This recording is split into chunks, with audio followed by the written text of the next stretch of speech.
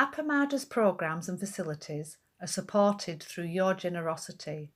Your support really does make a huge difference. You'll find a link for contributions on the website at appamada.org/contribute. Thank you so much.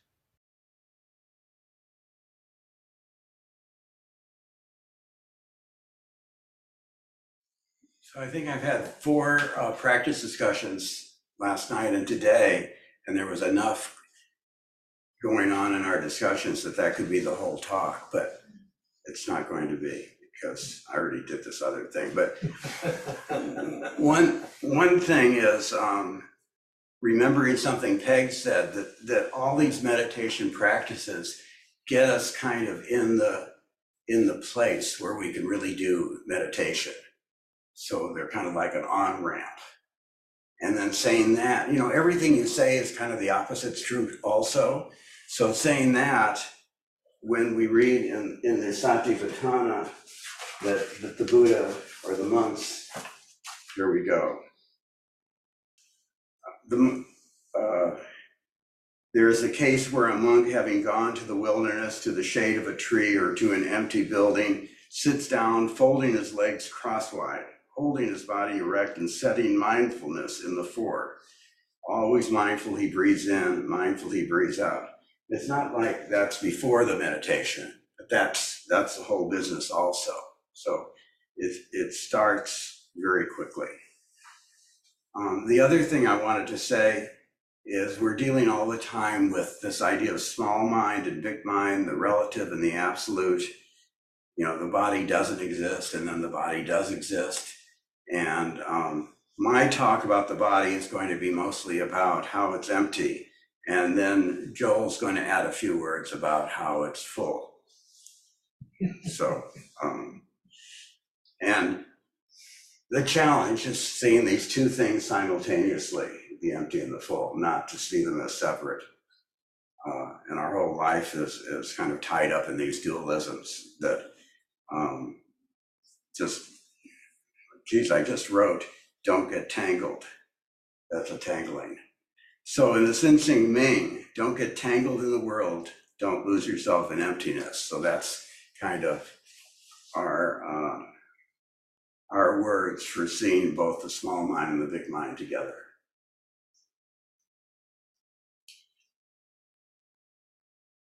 So first, I've been confused about this bit about internally and externally that we hear in the monk sees this, does this internally, externally. And I'm going to read a little bit from Analyo on that, what the distinction is. And it really relates to the relationality that we try to practice here at Appamada. The implications of the reference to internal and external practice are not immediately obvious. Various interpretations have been proposed. What remains certain is that this part of the refrain points to the need to be comprehensive in our cultivation of Satipatthana. The interpretation that, to my mind, makes the most sense from a practical viewpoint is to take external as referring to others. Our own body is made up of anatomical parts and elements, and after death, we'll go through the stages of decay of a corpse.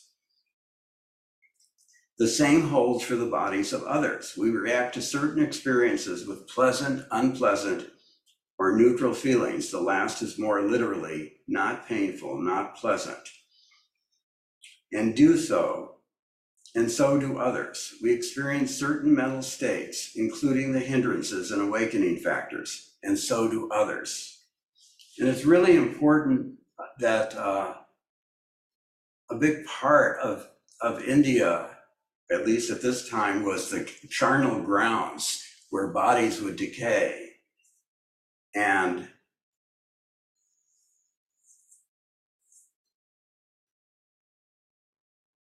just seeing us in our best days, and then we're off to like either a nursing home or something like that, and then we're put into a casket that's in kind of a concrete box and thing. We're not seeing the whole picture.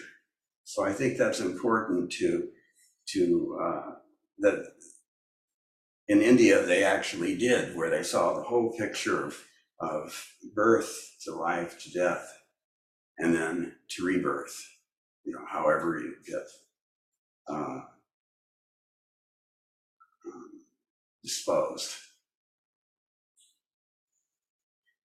There was a Chan master in St. Louis who was driving along with his monks. They stopped at a peach stand where there were two vendors, both with identical peaches at different prices. He bought some from both. His monks were confused. As they drove down the road, they asked. They both have to make a living, he said. Linda asked at dinner, why would you contemplate something externally? Why would you walk around in charnel grounds as bodies are decaying? It sounds so gross, she said. A member of our Talmud class used to sit around and wash bodies with his buddies before the bodies were laid to rest. So he described this activity as being tender and meaningful. So this isn't part of our normal everyday activity. In the sutra, we'll read, breathing in long, he discerns, I am breathing in long. This is not about an exercise of controlling your breath, but rather simply one of noticing how you are breathing. And if you notice, we don't do any, at Appamada, we don't do any controlling of the breath. And to again answer Linda, but sitting with someone and feeling their breath, we can be more in tune with ourselves and with others. Peg describes this external practice as the relational aspect. We learn to both see ourselves better and to connect with others. I had an uncle who was a doctor. He once marveled to me that his work was possible because we were mostly constructed in the same way. Emily, a dietitian who's here today with us, told me that people tell her, my problem is I love food, where she answers, you don't love it enough. Emily, would you say more? Yes, I love that. And as soon as I hear people say, my problem is I love food, I stop and think, well, why is that a problem? And it implies to me that they consider food a forbidden pleasure, something that's good, bad, right, wrong, should, shouldn't, versus a healthy pleasure, something that is they're completely neutral about. It's life-sustaining and life-affirming. And when it's neutral, it's a completely physically connected experience. And they're in touch with their body's innate pleasure distress system of communication. So it's really the way the body communicates its needs. So to love food is to be fully engaged in a physically connected experience. Thank you. And I hope you can see the connection between the Satipatthana and this being aware of what you're eating. We talked about this the other night when I said people think of mindfulness as a task rather than a place to be. This is a muscle memory that one develops. And that's a tough challenge. I knew a guy who was a school photographer for Washington University for 40 years. Every day, 4 days, all day long, he lifted that camera to his eye and shot pictures. He was a graceful dancer the way the camera moved to his eye and then down again. I just saw him take one picture, but I could see something that you wouldn't be able to do if you hadn't taken 50,000 pictures. It was so beautiful to watch him. So think sap. Soft. First you get soft, then you get aware, and then you get present. Easy is the word, like my dog would sleep soundly by the woodpile until something would emerge. Soft. We've all seen that in an animal. You wear yourself out and never make it to aware and present if you try too hard. Here's the part of the sutra on the body that we read last night. And how does a monk remain focused on the body in and of itself? Here is a case where a monk, so am I reading this? Think about the softness. Having gone to the wilderness, to the shade of the tree, or to an empty building, sits down, folding his legs crosswise, holding his body erect and setting mindfulness to the fore, the front of his chest. Always mindful, he breathes in. Mindful, he breathes out. Breathing in long, he discerns, I am breathing in long, and breathing out long, he discerns, I am breathing out long. Or breathing in short, he discerns, I am breathing in short, and breathing out short, he discerns, I am breathing out short. He trains himself, I will breathe in sensitive to the entire body. He trains himself, I will breathe out sensitive to the entire body. He trains himself, I will breathe in calming bodily fabrication. He trains himself, I will breathe out calming bodily fabrication. Just as a skilled turner or his apprentice, when making a long turn, discerns, I am making a long turn. When making a short turn, discerns, I am making a short turn. In the same way, the monk, when breathing in long, discerns, I am breathing in long. And breathing out long, he discerns, I am breathing out long. He trains himself. I will breathe in calming bodily fabrication. He trains himself. I will breathe out calming bodily fabrication. So even as we drive home, we can say to ourselves, I am driving home. I'm driving fast. I'm driving slow. I'm driving carefully. I'm driving recklessly. My mind is on the road. My mind is not on the road. In this way, he remains focused internally on the body in and of itself, or externally on the body in and of itself, or both internally and externally on the body in and of itself. Or he remains focused on the phenomena of origination with regard to the body, on the phenomena of passing away with regard to the body, on the phenomena of origination and passing away with regard to the body. Or his mindfulness that there is a body is maintained to the extent of knowledge and remembrance. And he remains independent, unsustained by anything in the world. This is how a monk remains focused on the body and of itself. Now we'll go into groups of 3 or 4 for 15 minutes. For 4 minutes, say to yourself, I am sitting. At first, it may be hard, and gradually make it soft. So it's kind of like a grayscale. You're going from I am sitting to I am sitting. I did a class once where we had to sit opposite a person and say that I love you. And we had to do it in 100 shades of gray, from I can't stand the sight of you, as I'm saying I love you, to I really, really, really, really love you. And so we're going to do this with the saying I am sitting, and just become to embody those words. Then as you soften, say to yourself, I am sitting, but this time being awake as when you walk outside to a blue sky and a cool breeze. And after enjoying that, continue to say, I am sitting, but this time become present to the glorious space you become.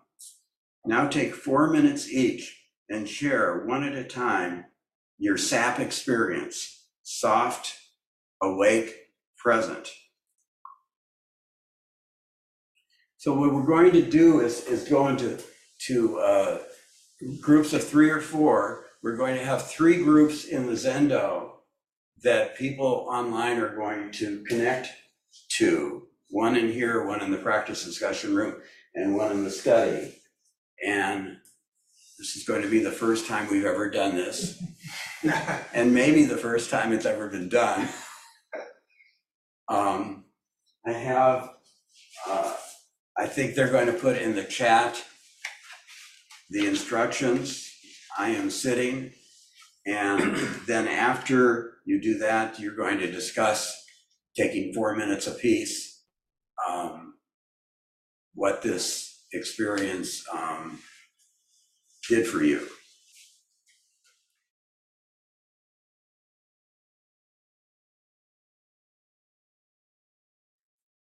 We are now going to do a 20-minute or so meditation with Analyo. This one is on the body.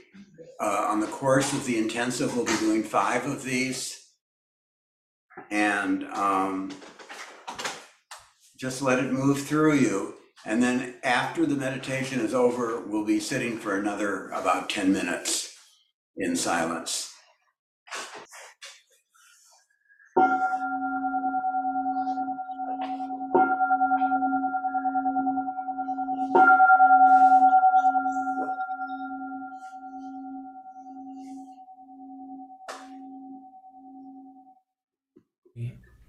Just as the body rests on the cushion. And without losing this whole body awareness, we will now proceed to practice the first spoke in the wheel of our Satipatthana meditation, contemplation of the anatomical parts, simplified to skin, flesh, and bones, undertaken with the help of 3 body scans.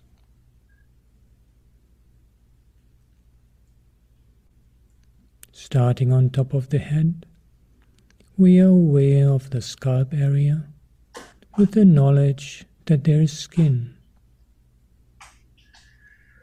No need to force. We shift to the face, the facial area, aware of this part of the body, knowing there is skin.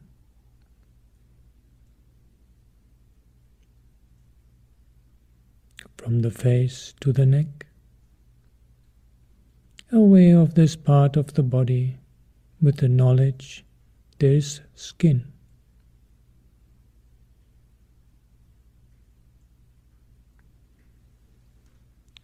From the neck to one shoulder, left or right, doesn't matter.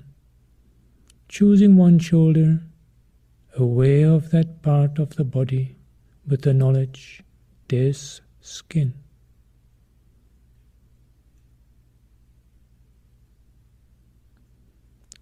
From the shoulder to the upper arm,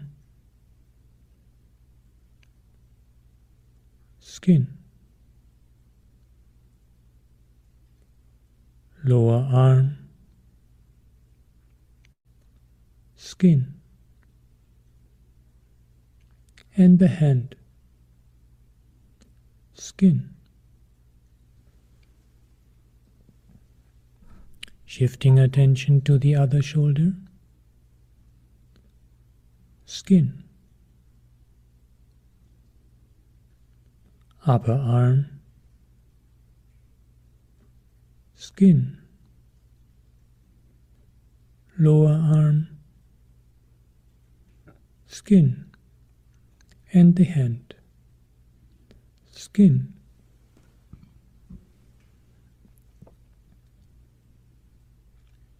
Shifting attention to the upper half of the front of the torso, upper half, knowing that there's skin in that part of the body.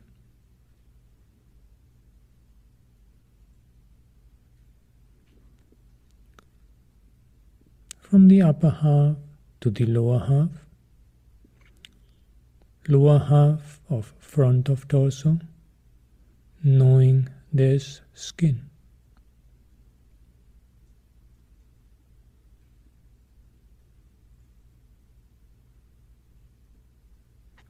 Shifting attention to the back of the torso, upper half,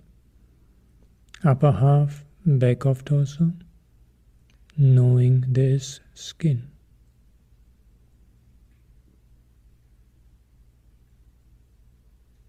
And the lower half of the back of the torso,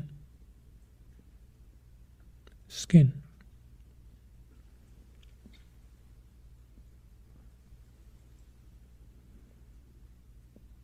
Shifting attention to one of the hips, left or right, doesn't matter.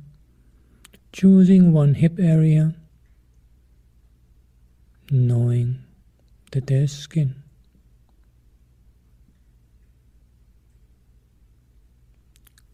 From the hip to the upper leg,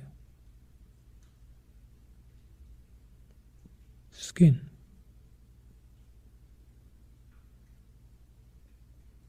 Lower leg, skin. And the foot, skin. The other hip, skin. Upper leg, skin. Lower leg, skin. And the foot, skin. And we are aware of this whole body in the sitting posture as covered by skin. Skin including hairs and nails. And we cultivate an attitude of non-attachment towards the skin, similar to looking at various grains in a bag used for sewing. Balanced attitude, non-attachment, just skin after all.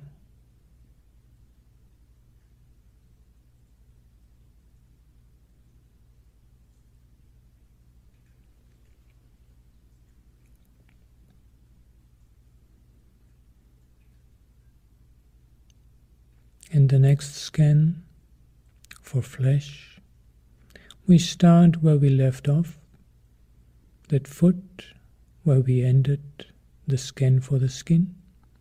We start with that foot, aware of that part of the body, with the knowledge there's some flesh, muscles, tendons, whatever it is. There's some flesh in this part of the body.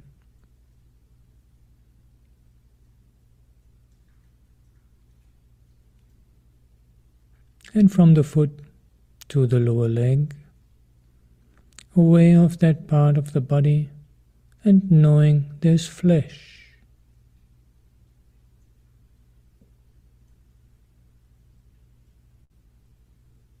Upper leg, flesh.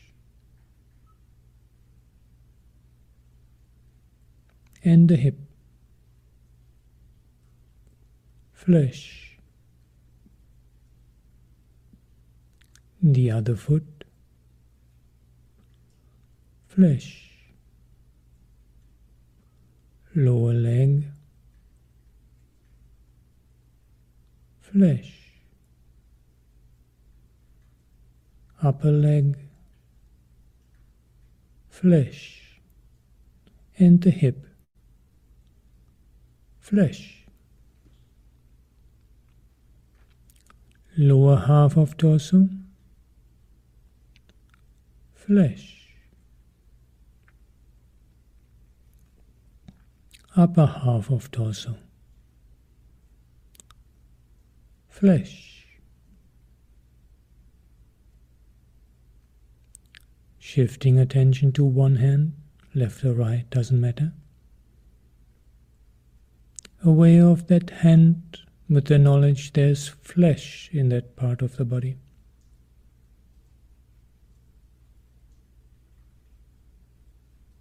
And from the hand to the lower arm, flesh. Upper arm, flesh. and the shoulder. Flesh. Shifting attention to the other hand. Flesh. Lower arm. Flesh. Upper arm. Flesh. Shoulder. Flesh. Neck. Flesh. And the head. Flesh. And we are aware of this whole body in the sitting posture of its fleshy parts, muscles, tendons, organs, whatever it is, all included under flesh. And we cultivate an attitude of non-attachment, similar to looking at various grains.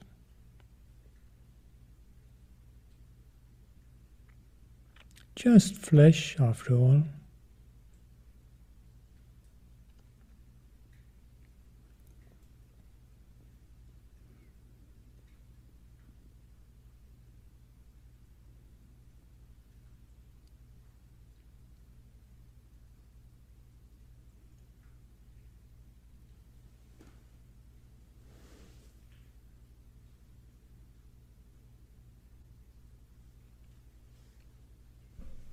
And the bones,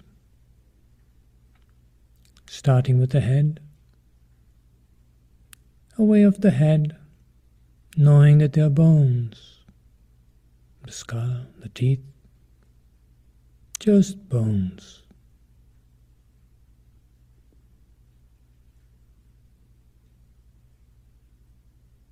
No need to strain in an attempt to distinctly sense every single bone.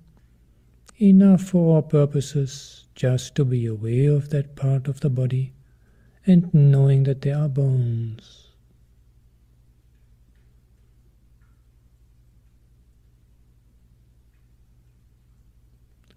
From the head to the neck, bones. From the neck to one shoulder, bones. Upper arm, bones. Lower arm, bones. And the hand, bones. The other shoulder, bones. Upper arm, bones. Lower arm, bones. And the hand, bones. Upper half of torso, bones. Lower half of torso, bones. One hip, bones. Upper leg, bones. Lower leg, bones. And the foot, bones. The other hip, bones. Upper leg, bones. Lower leg, bones. And the foot, bones. And we are aware of this whole body in the sitting posture, of its bones, cultivating an attitude of non-attachment,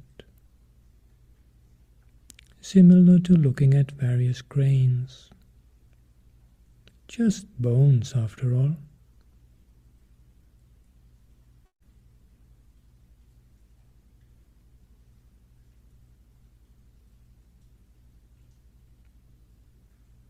Just skin, flesh and bones. And having cultivated an attitude of non-attachment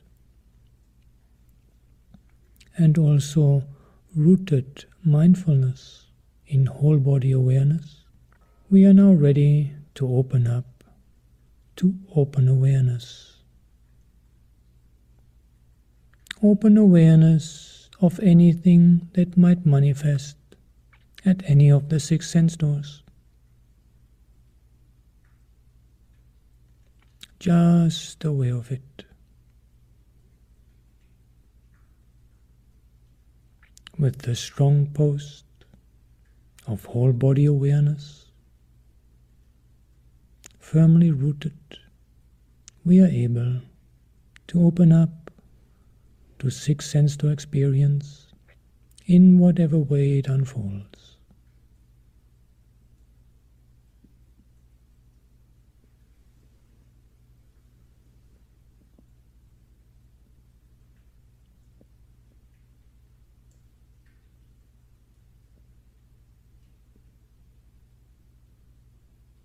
Just aware.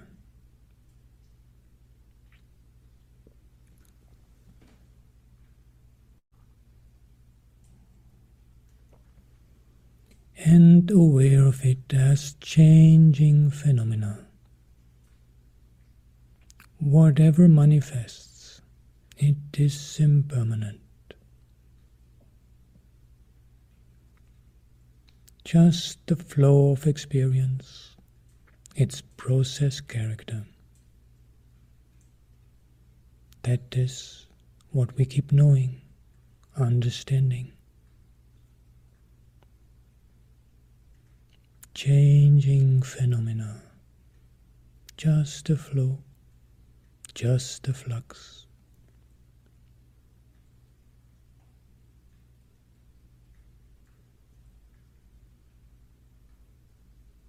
And sooner or later, mind is bound to get distracted.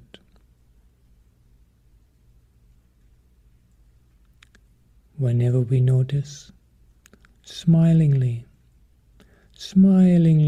we realize, oh, mind has taken me for a ride. And with that inner smile, free from aversion, negativity, we just come back to the present moment with the understanding present moment is the only time when I can truly live. I cannot live in the past. I cannot live in the future. Present moment, here and now, is the only time for me.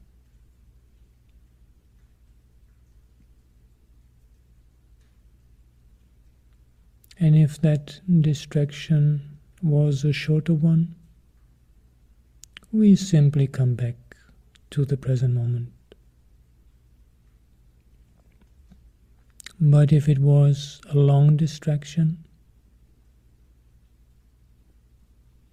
mind has really taken us for a long ride, we completely forgot about our practice, then we might decide to do another body scan,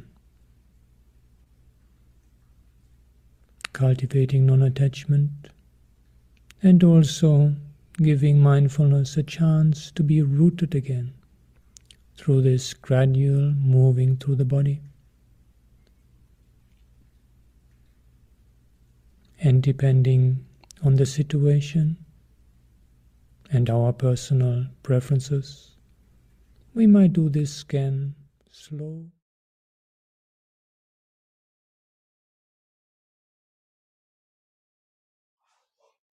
So this is about elements and space. What's interesting about elements in the Satipatthana and in Buddhism is they're not, I believe it was the Greeks who had elements as the basic thing, like we have the elemental, the table of elements. You know, but in Buddhism, they're a lot more like vows, where they're energy fields that move through you as opposed to being actual physical structures.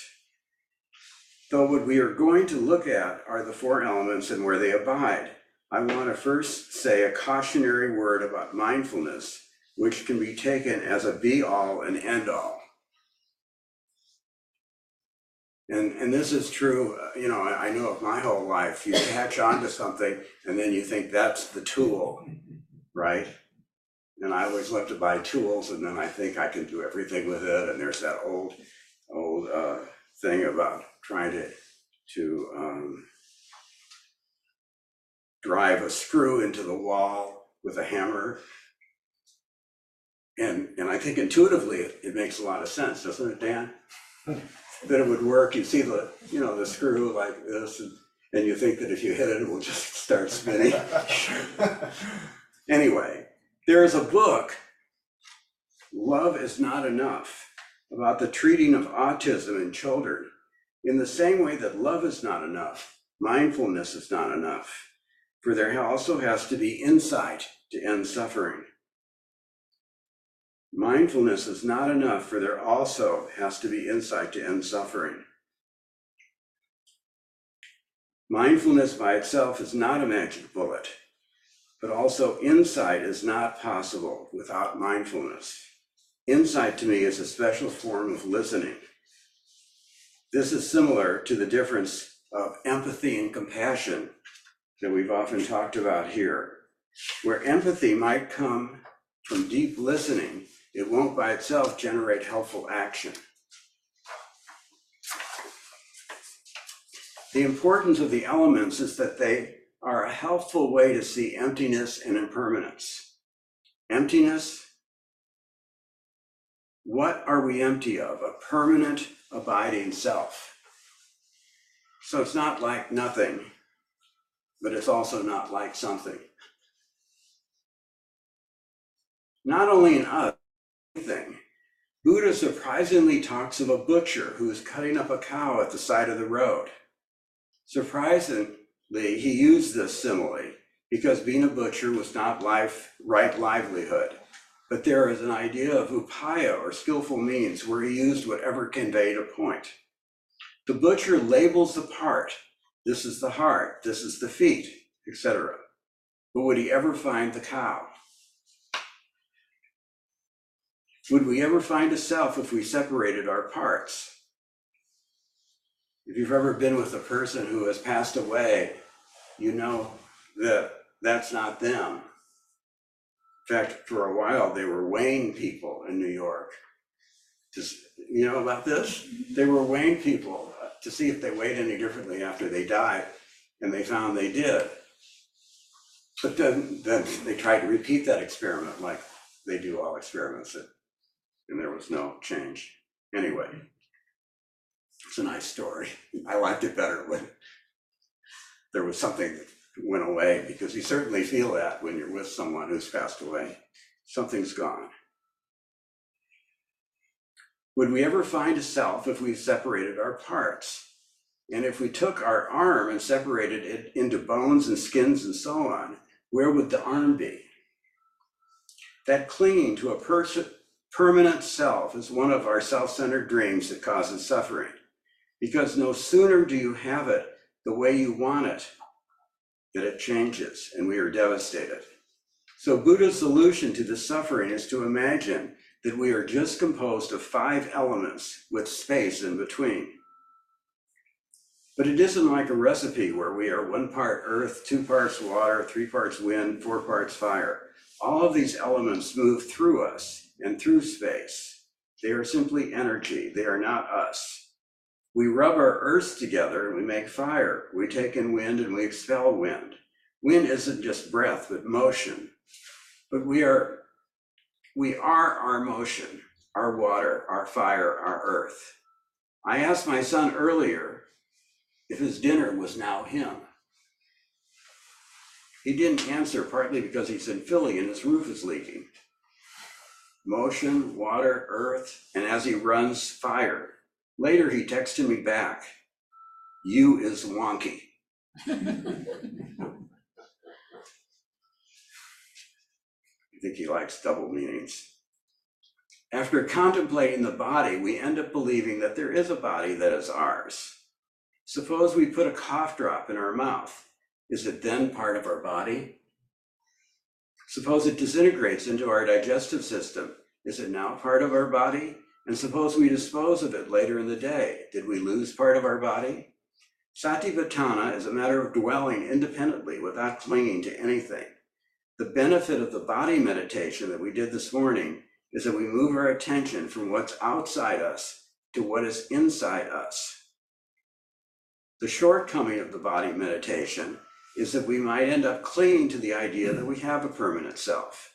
The awareness of the elements and space is a path toward equipoise, which is a word that Analyo uses instead of equanimity. He defines equipoise as the superb balance of the mind. So equanimity is often taken as like zoning out, and he wants to really get away from that. So it's more the superb balance of the mind. One of my painting teachers would say that all space is a variation of density. If we look through an electron microscope and point it at the skin, we see that molecules are landing and jumping off. Unless you use an arbitrary definition of you can't say for certain where you end and the rest of the world begins. This was especially clear when my germs became my wife's germs and she got sick. Can I really say they were mine and then became hers? Analyo writes that insight into the empty nature of the body by contemplating its elements has its natural counterpart in the opening of the heart to kindness and compassion. Insight, I'm going to read that again. Insight into the empty nature of the body by contemplating its elements has its natural counterpart in the opening of the heart to kindness and compassion.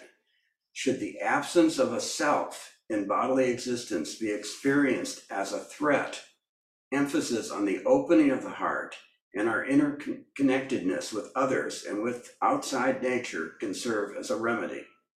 After all, what might seem in danger of being lost are just the narrow confines of a restricted and restricting sense of identity.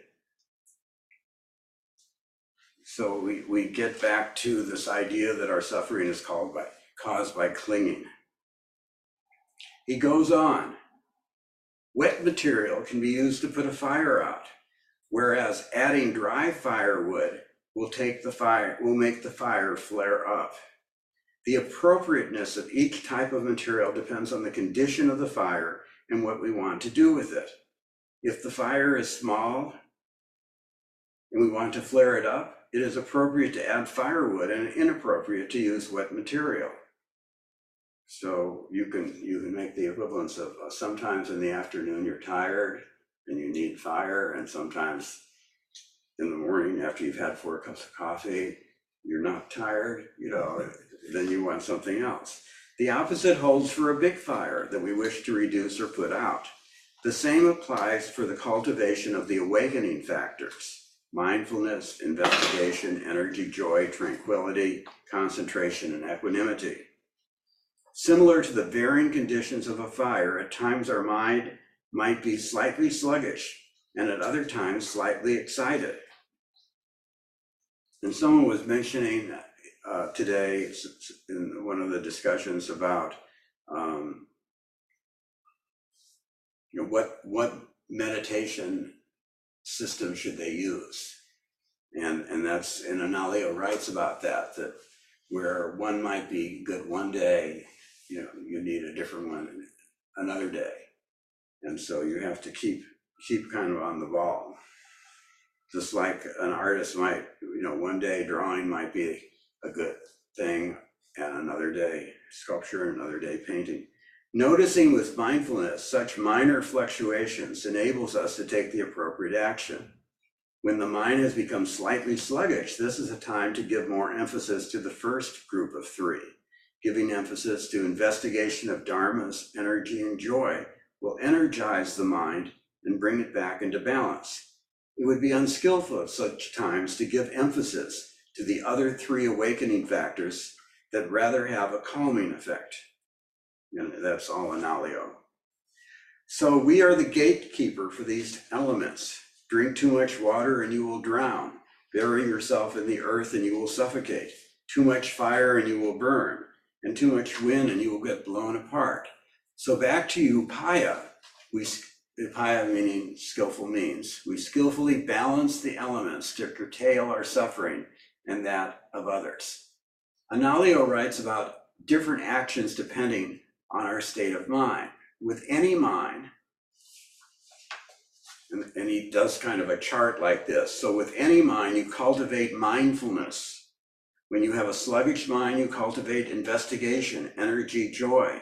When you have an agitated mind, you cultivate tranquility, concentration, equipoise. And when you want to let go, you cultivate seclusion, dispassion, and cessation. And part of, I think, what will happen when you really investigate what's going on is you'll be able to find what you need and then do it. So a sluggish mind, cultivate investigation, energy, and joy. An agitated mind, cultivate tranquility, concentration, equipoise. And when you want to let go, cultivate seclusion, dispassion, and cessation. The more you are able to allow these things to end, to be at peace with cessation and recognize its peacefulness, the better we will be at letting go. Actually, I have it on my phone, but have you ever heard of Marcus Aurelius? He was a Roman. He said something like, see if I remember it. You are dead. Now, what are you going to do with the rest of your life? There's some line in there about eliminating everything that's happened is gone. And then now what? Now what? Sometimes as a teacher, we would think that with a new semester, that was kind of cool. You have a new semester, you can start all over. So take your arm and let it drop. That's letting go. It's so easy, isn't it?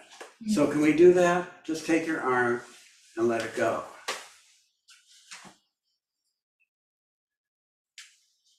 It's not easy, is it? You're a dancer. It's easier with the arm than other things. You mean life? Yeah.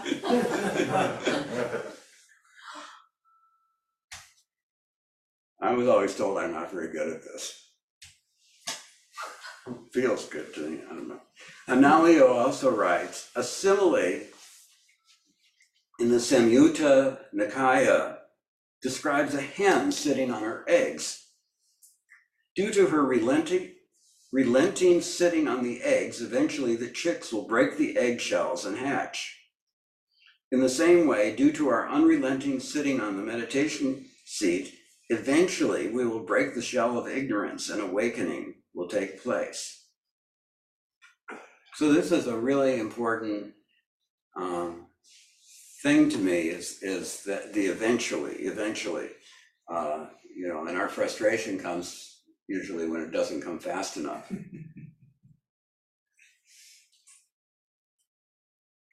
And you know what? Well, it's kind of like the tortoise and the hare, where just being present, just showing up, just trying every day is so easy compared to some kind of skillful action. I used to run this photo lab, and I keep telling the students, if you could just come and work and leave, your whole life will just blossom. But many people can't do that. Come to a job, do it, and leave. You know, they well, I'm not going to go today, or something like that. It's just amazing how that's kind of the easiest thing to do, just to be there. Eventually, we will break the shell of ignorance and awakening will take place. It will occur in our own time. Our job is simply to make sure the appropriate conditions are in place, but the experience itself cannot be made or forced to happen. To try to do so would have the opposite results, as we would be directly contrary to what is most needed for awakening to take place, letting go. And that's Analyo, and it's about trying, you know, and how counterproductive trying is. The four elements exist in space. Matter is mostly space, and maybe nothing more than space. Just as a library is more than a collection of books, space is more than a collection of elements. We normally don't look at space. And when I read that,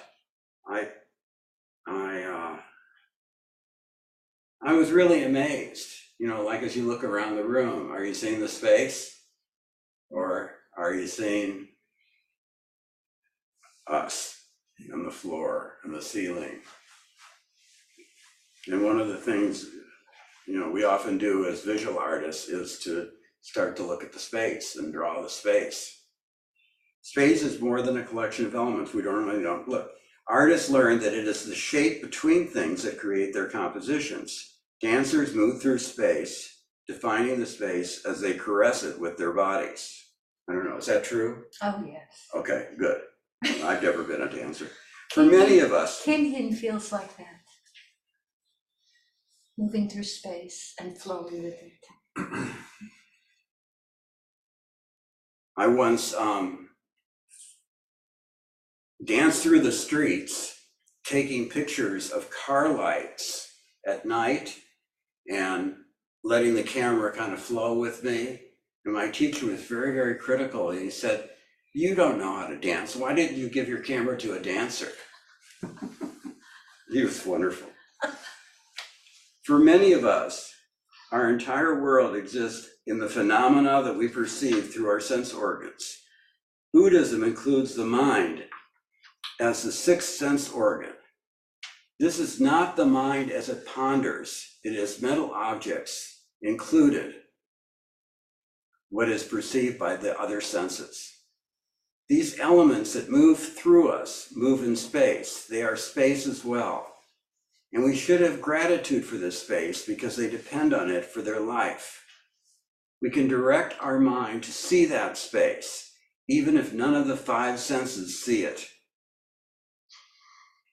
And something that struck me, somehow I didn't mention it, but Analyo talks about how our entire world mostly is from here to the things that we sense. And yet there's so much going on if we look in the other direction.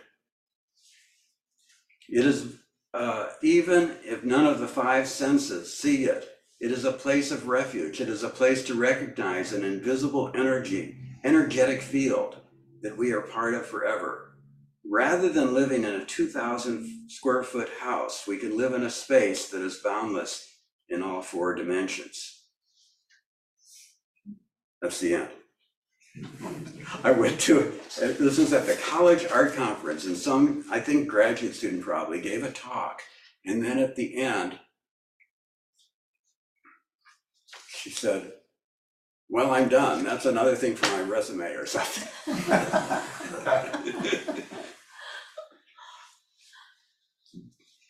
Go into, this is our activity. And how much time is left, Dan or Stephanie? 2:14. Good. 35. And what I want you to do in the breakout rooms, and also Emily has it, I think, to share, for 4 minutes, contemplate the four elements. wind, fire, water, and earth, and how they dance in space. And remember, these are not physical things, but they're energies. See where that takes you. And I have this to hand out to the different groups too, here. Okay, I'm going to say it again. For 4 minutes, contemplate the 4 elements: water, wind, fire, and earth. And these words are taken very loosely, like wind is breath, but wind is, Connie probably knows, just these Qigong stuff that. All of acupuncture and oriental medicine, yes. Yeah. We call them phases rather than. What? elements. We call them phases rather than. Phases, elements. that's really beautiful. So it's movement, but it's also not being able to move when you want to be. Like Parkinson's is a wind condition, both when you're tremoring and when you get stuck, both wind. Both wind. Then take 4 minutes each to talk about where you went on this miraculous journey. So this is a complete new way of being with these. You're not skin and bones, which we just went through with the body, but you're this energetic field. May I ask? Yes. Because I don't want to be confused in the process of doing this. These energies do not relate to emotional energies. They relate to bodily energies, like when you're running or jogging or sitting, resting, or breathing. Is that correct? That's my understanding. Okay. So that's a way to work with them. Okay. Thank you. Oh, and I want to say something else. I don't know if I talked about this morning about, yes, I did, about the real, the absolute, and the relative, and the small mind and big mind. I didn't say anything about that. So there's 2 sides of the coin, because we'd get sent off to a mental institution if we told people, oh, we're not really here, we're just this energy field. So what's difficult and what's really important in Buddhism is that there's this combination. We're both here as cellular structures, and we're here as energy fields, and keeping those 2 together. Oh, and then I read a little from the Xin Qing Ming this morning about that too. Don't get tangled in the world, don't lose yourself in emptiness. So it's really easy to drown if you go one place or the other, and keeping these in balance is important. Not to. Not two. So any questions before we go into the breakout rooms? And we'll have 3 rooms here. Basically contemplate the 4 elements and how they dance in space. That's your only instruction. I keep the instructions small because it's hard for me to, when I hear long instructions, it's hard for me to do them. So 4 elements: wind, water, fire, energy. How do they dance in space? So Kim? And you could take one at a time, like feel the wind, feel the water, feel the fire, feel the earth. And also maybe feel what you need at this moment. Do I need fire? Do I need earth? Do I need water to put out the fire? Does that make sense in your world, Connie? It does. They all nourish one another and they all control one another. Go on, Rosemary. Can you hear me now? Yes. Okay. The exploration is both these energies in and through the body as well as outside? I mean. Good. Yes, internal Yes. and external. Okay, thank you. And thanks for clarifying that, because that's really important. And my little point about the electron microscope on our skin, that there's no real division between internal and external. You know, we're all dissolving. We're all just, as my teacher said, variation of densities. So you could say to people, you're really dense. No, you shouldn't say that. That will be taken well.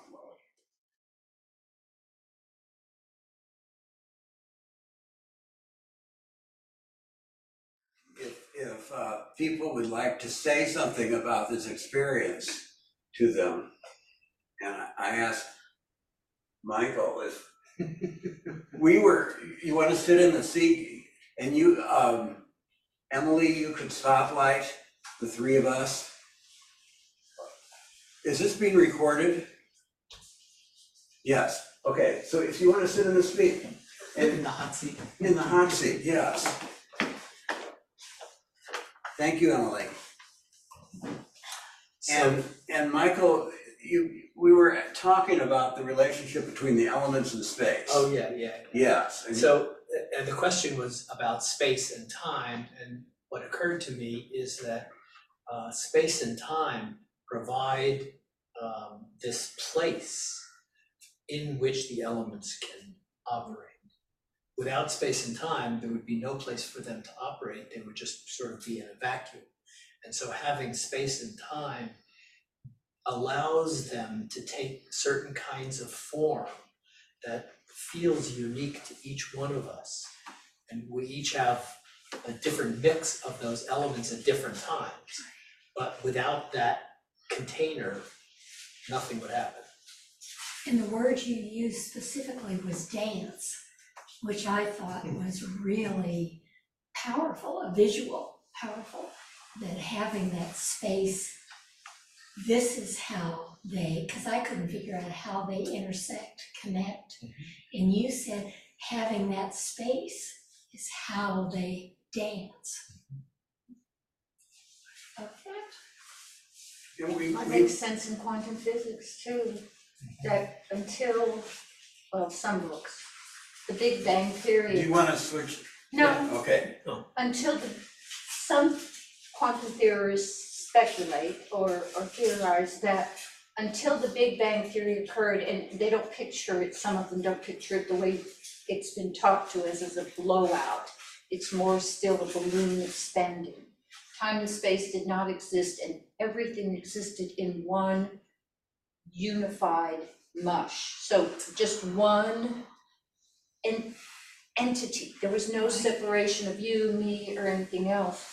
And that when the Big Bang occurred, whatever that was, that's when time space simultaneously was created, and the distinguishing characteristics and the container, which is time and space holding all these differences. And just Did I state that correctly? that sounds good to me. I'm not a physicist, but also that in the vacuum, because of quantum theory, things appear. Things and their opposites appear. And that's sort of a lot of what the matter of the universe is. And also likely what these four elements are. That is, they didn't exist and they pop out of nowhere and do their thing. And then they go away. And it could be that there's only space and no time. The time is just a fabrication, which we had an intensive about. I don't know quite with Dogen's being time. Yeah, I've never understood that, or a single word of that, but I can say, having been the fundraiser for the astronomy department and gotten to work with a bunch of astrophysicists, that Albert Einstein proved, and it's been shown experimentally, that you can change time with gravity, just as you can change space with gravity. And in fact, that space and time are not separate even phases, they are one thing. My former boss, Frank Bash, the head of McDonald Observatory at the time, would often get asked at public talks, well, what was there before the Big Bang? And he said there was no before. It's not like the matter was there and got exploded into space. All the space and the time were in there as well. So it's more like, as you said, a balloon where everything is together. And even what we, in our naive conception, consider separate elements or ways of holding things, like I like to something think to of expand into. the space in this sense as being everything else besides these four elements. So space and time all together, the much broader word than this thing that exists at this instant between me and Connie. So the one other thing I'd like to say, Okay. slightly different vein, is that we all ended up with water being very, very significant. And our bodies are 90% water, and the earth is mostly water as well. And so I thought it was very interesting that that's where we converged to. Not that the others are unimportant, it's just that they led us that way. That's what it sounded like to me. And also, what's your big deal? Is it fire? Is it earth? You know, and what things are you kind of shying away from seem to be important. Did anyone experience an element and I'll give you an example because this is how I experience it, as different than its basic understanding, like water? Well, I experience hail as fire because when it hits you, it burns. If you've never been in a hailstorm, then you don't know what that burn is. There's a burn. So it's hard for me to kind of put a flow feeling on water because it takes so many different forms and each has its own energy. Because ice burns. Yay.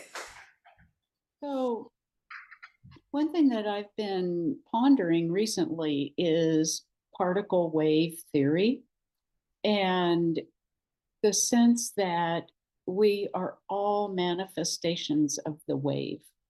And that came to me again as I was working with the elements and just the sense that we are manifestation of the great wave.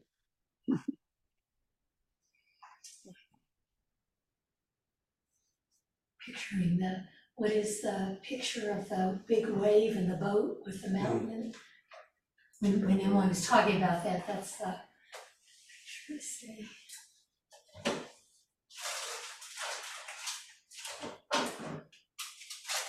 Anyone else? It's almost equal to us here, sorry. Yeah, that's okay. What I really enjoyed in the group was the I really like the space between us. You know, we were talking about spaces before, Kim, and as we each, talked about what the elements, what came to us in our meditation. It was just lovely to to be with my three other folks there and experience the space between us. That was really important to me, and a lot of warmth too, even though we're on a computer here. Thanks. I would say just one of the, either you said it or somebody before we left, is like, think about how you experience yourself and what elements seem to be missing for you. And I trying to, I feel like I'm trying to put square pegs into a round hole, but I do feel like. Just a second, you could spotlight him, Emily. Just that I think of myself as being sedentary and quiet and I experience a lot of erosion in my life, erosion of capabilities and all that stuff. So I see myself as having a lot of water and dirt or earth kind of qualities in just my action in daily life and how I react to things. But that what Rosemary just said, that having the opportunity to practice and to practice with other people, and particularly Appamada people, is very energetic or very energizing for me and gives me fire and the desire for awakening. I don't think the desire for awakening would last a week without reinforcement from being able to speak with other people and to see the example and the kindness and compassion and energy and equanimity that other people bring. I have an art test that I do use when I go to like a museum or when I see anyone's work, and does this encourage me to want to do art or not? And whether it's like good or terrible or, you know, whatever's happening, that's really important to me. And I think that connects to what you're talking about, how people energize your fire. But I look for that, like what's energizing and what isn't. And I'm a fire energy person. I'm young, I'm a Leo. And so this grounds me enough to focus. So interesting, connects and grounds.